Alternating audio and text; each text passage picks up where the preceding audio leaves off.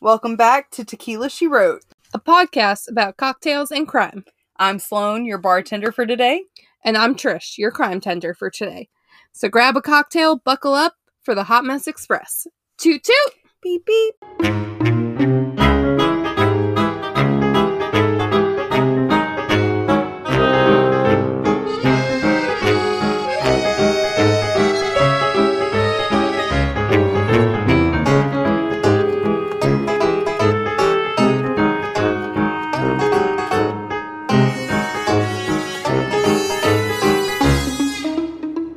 Welcome back to another cocktail recipe with your bartender Sloan. Mm-hmm. Today we are making a white gummy bear. So I found this drink on TikTok. I believe Trish actually sent it to me. Yeah, I did. I stumbled upon it, saved it, however we came across it. This is originally a shot recipe, but you could easily make it into a drink, which is exactly what I did. What you need to make this is raspberry vodka, peach schnapps, sour mix, margarita mix, whatever you call it. There's very little difference between the two. And then Sprite. So you're going to take 1.5 ounces of your raspberry vodka, about a half ounce of peach schnapps, 3 ounces of the sour mix, shake that together. If you're doing a shot, I would only do like 1 to 2 ounces of the sour mix. I did 3 ounces because I did mine as a drink. Shake that up, pour it over ice, top it with Sprite, and enjoy. I was skeptical about this drink, but it's actually really freaking good. It would be such a good shot too, so this is definitely a great one to keep in your back pocket for parties and whatnot. You can find this drink recipe card on our Instagram. We will also have a reel and a TikTok posted of us making this drink. So if you are interested, check those out. Follow us on those social medias, Tequila She Wrote across the board.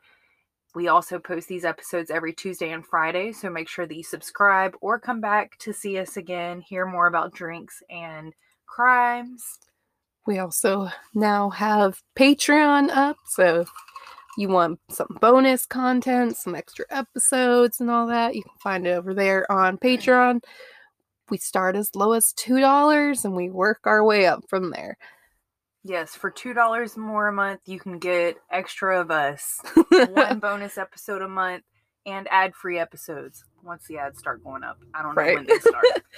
But we hope you enjoy. We hope you buckle up, get your cocktail ready for this wild ride on the Hot Mess Express. Hello, I'm Trish, your crime tender for today. And today I'm doing a missing persons case that is actually a fairly recent one. So it's one that really, if you're from this area or you know anything. Yeah, you could really actually help. And as I get through this, you'll see you can actually maybe benefit from it too. This is the missing person case of Mary Johnson Davis. So a little bit about Mary Johnson. Davis is her middle name, not her middle name, her maiden name. Okay. And Johnson's like her married name. So she goes by both. So depending on what articles you read on it, depends on what last name they use. She was born August 31st, 1981. She was born in the Washington State area. So we're talking Pacific Northwest. Yes, Pacific Northwest. She is listed as she is of Native American / Alaskan Native descent. So she has black hair, brown eyes. Gorgeous. Yes. Gorgeous. She is also set, like they say, one of her distinguishing markers is that she has a sunburst type tattoo on her upper right arm. In the months before she disappeared, her sister said she wasn't acting herself, which I feel like the time that like you maybe are seeing someone before like they go missing, like, yeah, you might be like, they're acting a little weird, but like it's never usually enough for you to be like, do I need to worry? Yes. It's a fine line to walk. Yes. So Mary was married to, I don't think I ever found his name. They never listed him. I don't know why. Maybe Mr. it's just Johnson. because he is considered a person of interest, but Okay. they never listed the husband's name in any of the articles and news stuff I've read. But she was married to him, and she was for a while living with her sister, Jerry Davis, whose home was in Sedona Woolley. Sounds right to me. I was like, I mean, I look at it and that's the only way I can think to like Sounds right to me. say it. So Sedona Woolley, Washington. And then one day she, like her and her husband, apparently just abruptly moved to a little town called Marysville, which is about 40 miles away from where her sister lived. Okay. Didn't get a reason why, whatnot, so it was just kind of a spur of the moment thing from her sister's point of view. I was like, where did I leave off? Rarely would she answer her sister's phone calls, and she even barely answered like her texts and that. So like she said, she was acting very strange. She went from seeing her and talking to her every day to not knowing Yes. where she was, what she was doing. Yes. And then like one day out of the blue, Mary's estranged husband, so apparently after some time or even while living with like the sister, they became Estranged. estranged. But he called the sister and said he hadn't seen his wife in weeks. I know, I see your crime junkie brain going, guilty, 2 guilty. plus 2. 2 plus 2. The last time anyone recalls seeing Mary was on November 25th of 2020. Mary was, because you don't know if she is still missing or if she is we can only draw assumptions at this point. But she's an enrolled citizen of, I had to look up how to say this word, and every way I found says it like this. So if I'm wrong, I'm sorry. Tulalip tribes, which is like an Indian reserve in Washington. The last time she was seen was when she was 39 years old. She was walking on a road in western Washington on her way to a friend's house in a nearby town. Clearly, she never made it to her friend's house. Based on cell phone records and people who saw Mary that day, the police and everybody have a rough idea of what, like, the series of events happened. At the time of the disappearance, obviously, her and her husband were not in a good place. So, he's the first suspect. Yes. He's the prime suspect. So, like, he doesn't play too much of a role in, like, this whole storyline, but he does have a small role in it. She was staying mostly with friends during this time. She only returned home to check her mail and shower and, like, basically get new clothes, stuff like that, before she would leave again. So she was not staying in, like, their home together. So it's not a huge red flag that he hasn't seen her. Yes. So it was like, it wasn't, I guess, too uncommon for them not to see each other, but still, you waited a while before you're like, hey, I haven't seen her. On November 24th, a day before she was last seen, police say her husband dropped her off with a suitcase at a friend's house on the Tulalip Reservation. Mary stayed there overnight and in the morning planned to go stay with a couple she knew from Oso, which is about 30 miles away. So that's apparently the friend's house. I was about to say, is that the friend's house she was walking to?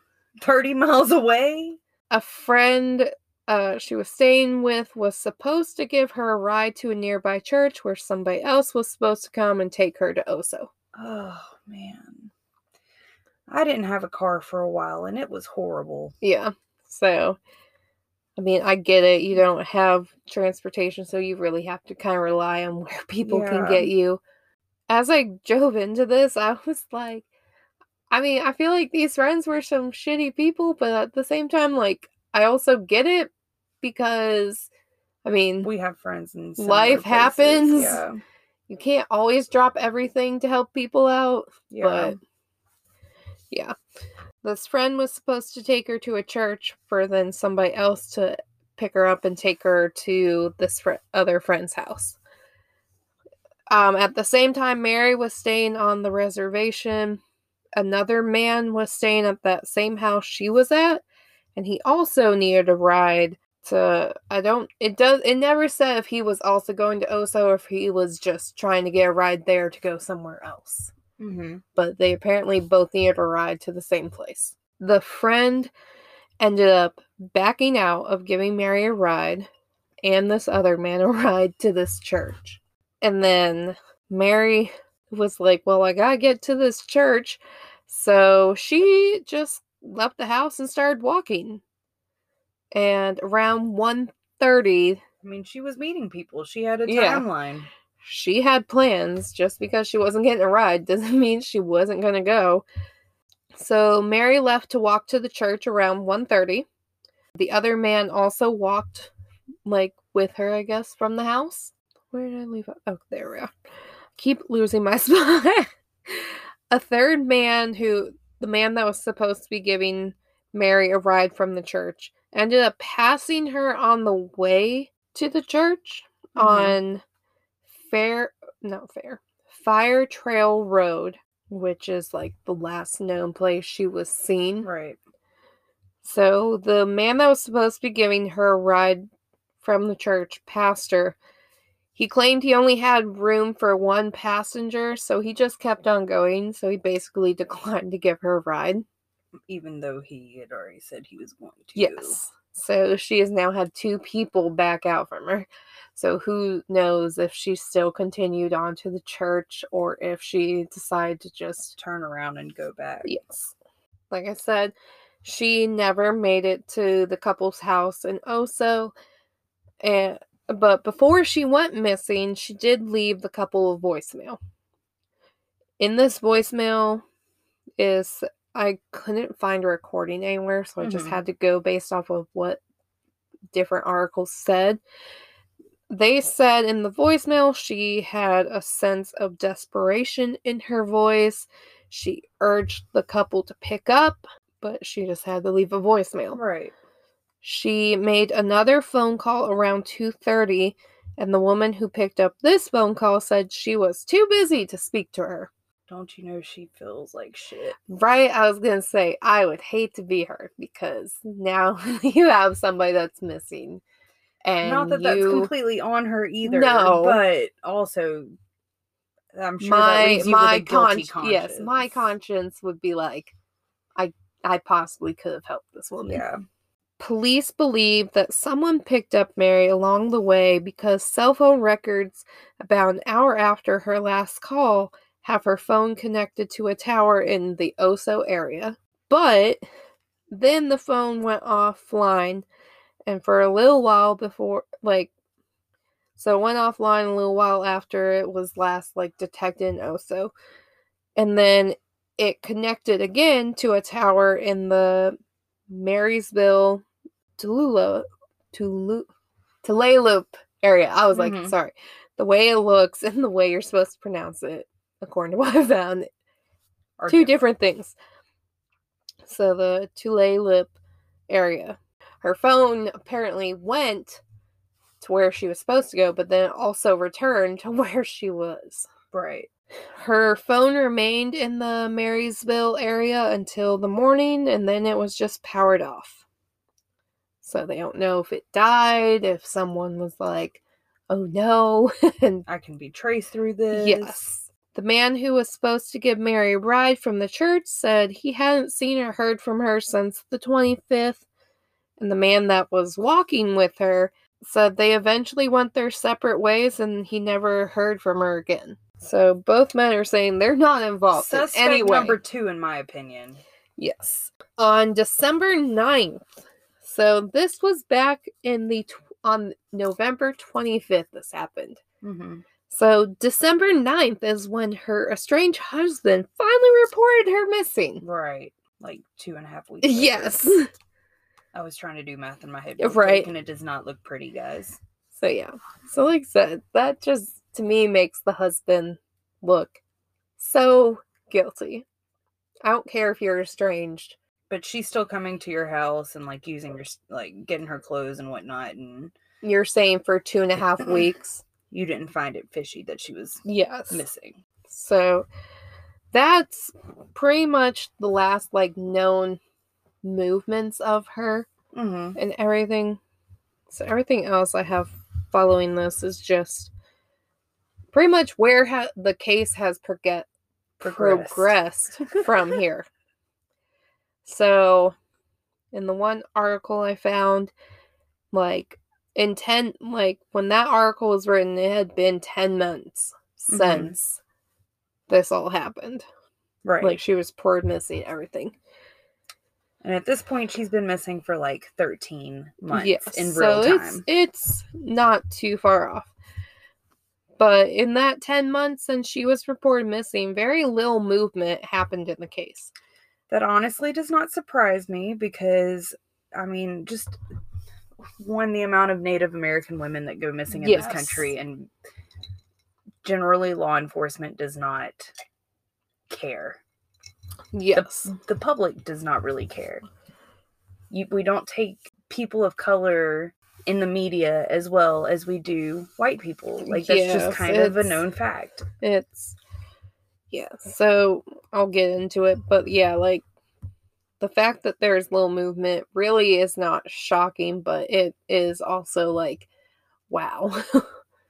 Just proves how fucked up society is. Yes. According to police, this remains an open and active case. So once again, if anybody that ever listens to this has any information, please share it. The police have identified many persons of interest, but they have yet to make any arrests. Me too, buddy. Me too. I've been listening for 5 minutes and I have one. This is my side gig, guys. I'm a professional. There we are. The lead detective of this case is David. Every time I did I came across his name, it just made me think of Monster Zeke.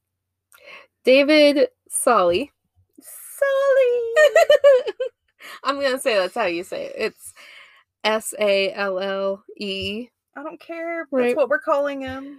But David Sully, he said, because no body has been found, it's hard to find probable cause necessary for certain search warrants. Or maybe the search warrants would help you get the body. Yes. Also, because it took weeks to report her missing, any surveillance footage or other clues to track her would have been overwritten or gone by this point.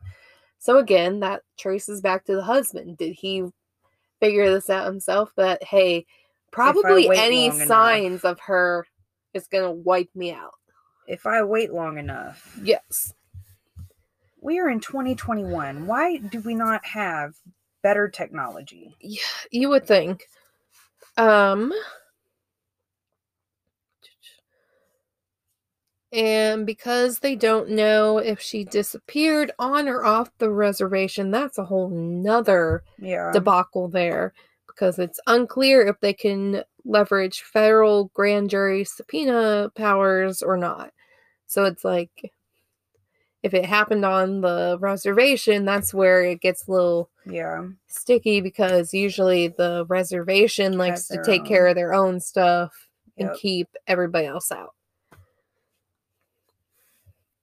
And I mean, no shade on the reservation. It's just that's their right. That's their right, and they have every right not to trust the white man. Yes, they have been screwed over by federal government in that for so many years that I completely understand.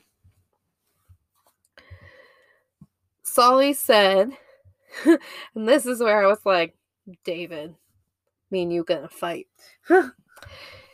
We don't know if she was kidnapped, held against her will, or if she was murdered. It could be argued maybe she wandered off in the woods and got lost. Maybe she overdosed and passed away somewhere in a remote area. We don't know where she is But at. what clues do you have that she was using drugs? Because I didn't hear that in anything that we just heard. Maybe she's hiding. Maybe she's in treatment. There are a lot of maybes. Yeah, that's why you investigate this stuff. To make the maybes known. Yeah. As far as like the drugs thing goes, one of her sisters, it was only one of the sisters, and one of the articles I found claimed that she did kind of have a past history with like this, but also, like I said, it was just the one sister. The one never said anything about it, so who's to say what's true and what's not? So advocates for missing and murdered Indigenous women say such challenges and uncertainties come off as excuses, which completely agree. How many missing persons cases when it's either Black people, your Native Americans, like any brown, like people, it doesn't matter, color. Like anybody that is not white, they POC. Always jump to drugs or the fact that they did something that caused them to go missing. Or maybe something bad just happened to this person. Yes. Who was going about their business. A lot of cases of missing and Indigenous women and children have to go through the maze of I can't speak today. Maze of jurisdiction. Prosecutors and police have to establish whether authority rests in the federal government, the state, or the tribe. So that ends up leading to a whole new thing, because usually by the time they figure out who it is long past when this person went missing. So any chance of if they were alive when they were discovered missing, they're probably not, is maybe zero at this point, which goes back to our justice system and everything just being so fucked up. The fact that it could take months for these people to even figure out who's supposed to be searching. Yeah. Another piece of the puzzle as to why so many cases of missing Indigenous women are unsolved is that many, like I said, many are blamed for their own disappearances. So they're often assumed to be runaways, have a substance abuse problem, or have done something that caused them to go missing or be killed. Victim blaming. To the max. Yes. Like, women RA get blamed for so much. Ain't that the truth? But the fact that you're Indigenous or, not white. Strike two. Her family has not given up hope of eventually finding her, whether that's alive or not. Obviously, they hope she is alive somewhere. Right. They love the fact that people are sharing her missing persons poster with her face on it, which we will definitely be posting to our socials. Yes. Because once again, if we can just get the word out there, maybe there's a hope that one of you knows something. Yes. So if you don't know it and you share it, maybe someone does sees it. It just helps the word of mouth. We all saw what happened with Gabby Petito. We all talked about it. We all shared it. And major headway was made in such a short amount of time with that case because of the word of mouth. So if we could just keep that sort of we get that energy for everything.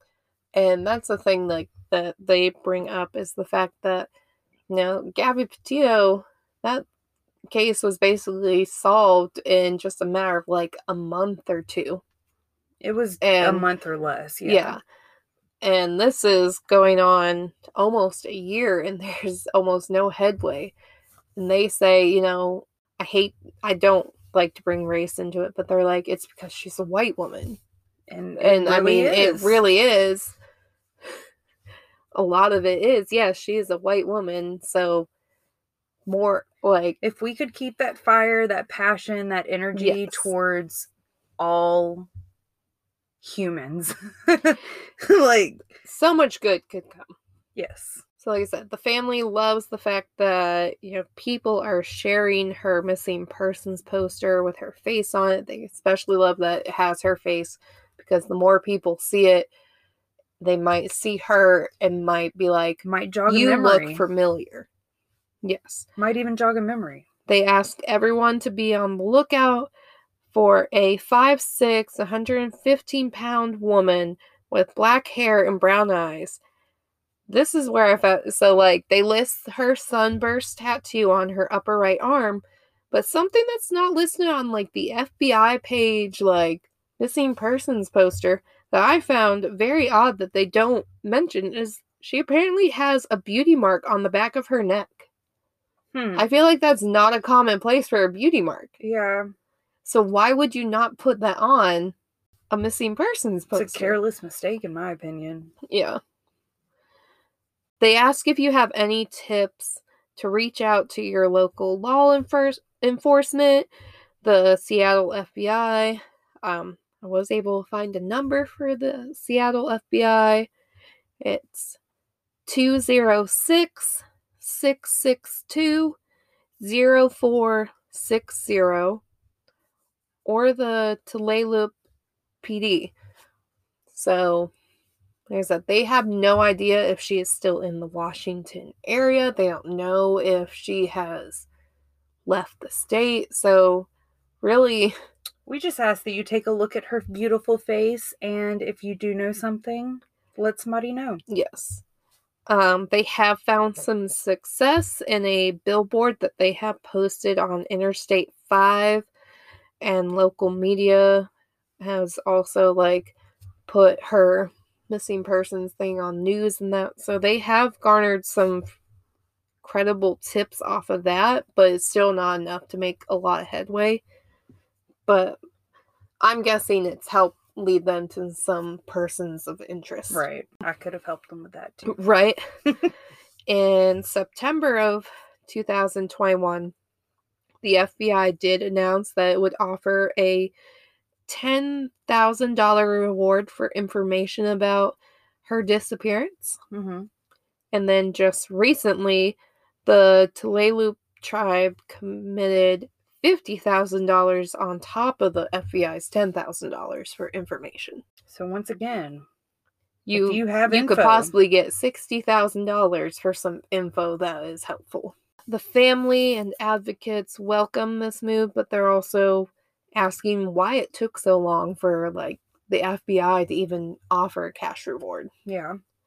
Obviously, the tribe would have had to have raised some money, but the FBI is a federal government thing. Yeah. Like, they could have offered that from day one. Yes. The family urges people to not be afraid to tell the police, even if it's the smallest bit of information. It can possibly help.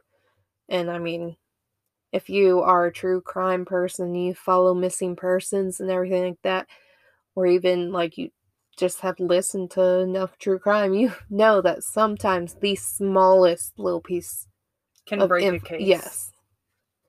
Even if you think it is so insignificant, it can be that one final piece that leads them to somebody. And you could get that $60,000, man. Send us a bottle of tequila if you get it. Right.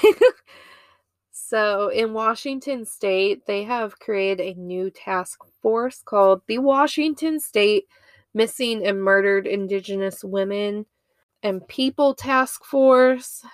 It's only maybe about 4 months old, but hey, it's finally there. Right? Finally. They're really hopeful that maybe it can help in this case and other cases of missing Indigenous people, because I don't have the stats. I could probably find them real quick, but like one of the articles I read, it was like 15,000 people in just like the Northwest area are like Indigenous people.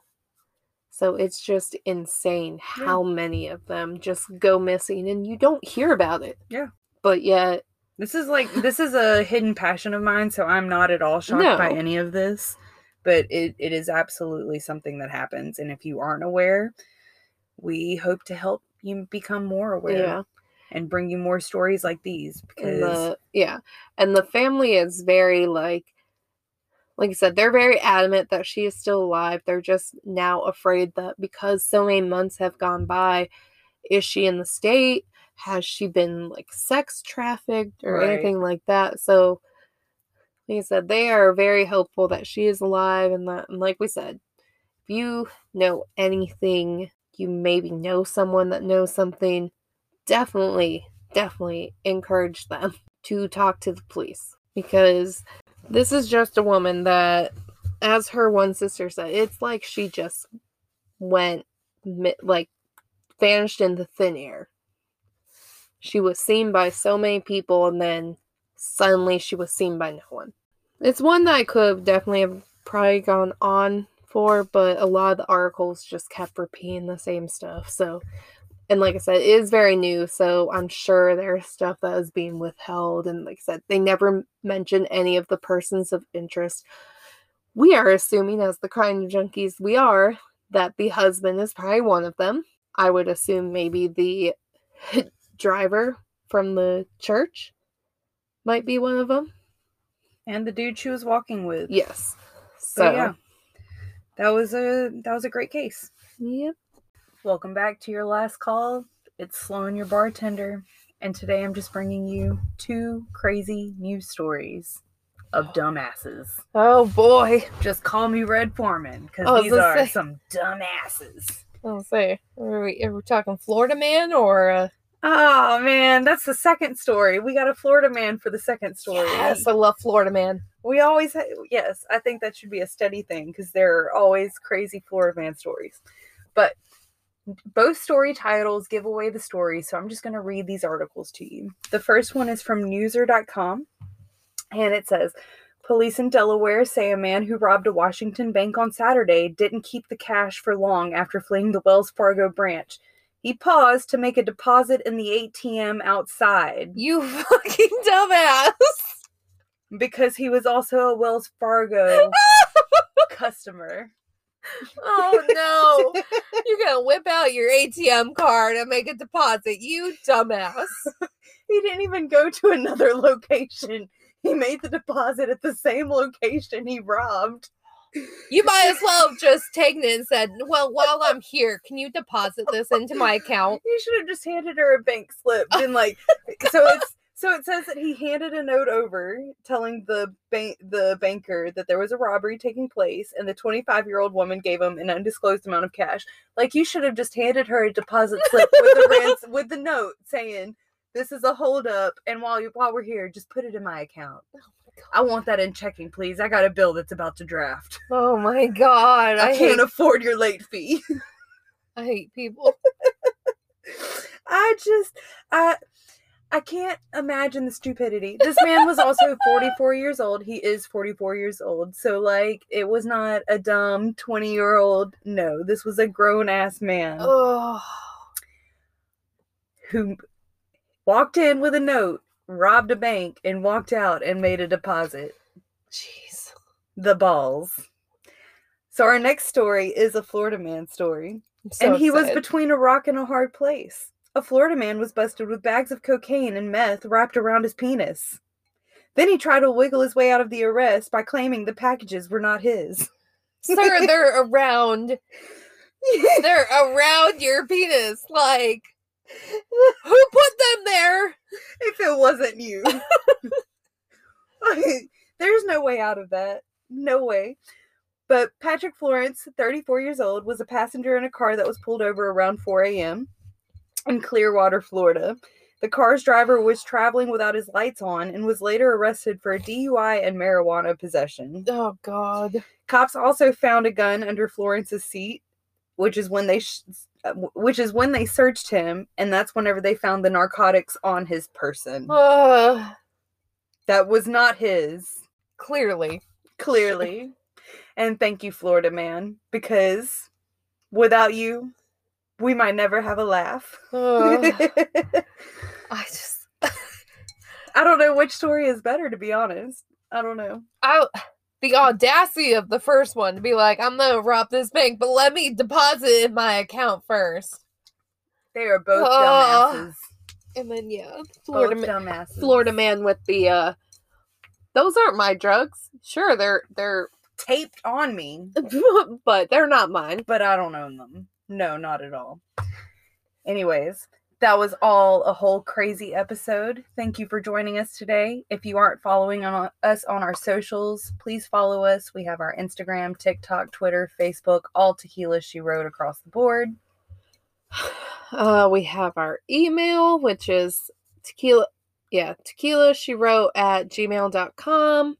And we've got Patreon in the works, so feel free to check us out there. Thanks for coming along for this ride on the Hot Mess Express. Also, we do release our episodes every Tuesday and Friday. Subscribe, rate us. You can also now rate us on Spotify. So rate us on Spotify, Apple. I think you can do it on Google. I don't know. I don't really use that, but everything helps. Share us with your friends, family. Anybody that you think would love a cocktail and a true crime story. Yes. Thanks for joining us on this ride for the Hot Mess Express. Toot toot. Beep beep.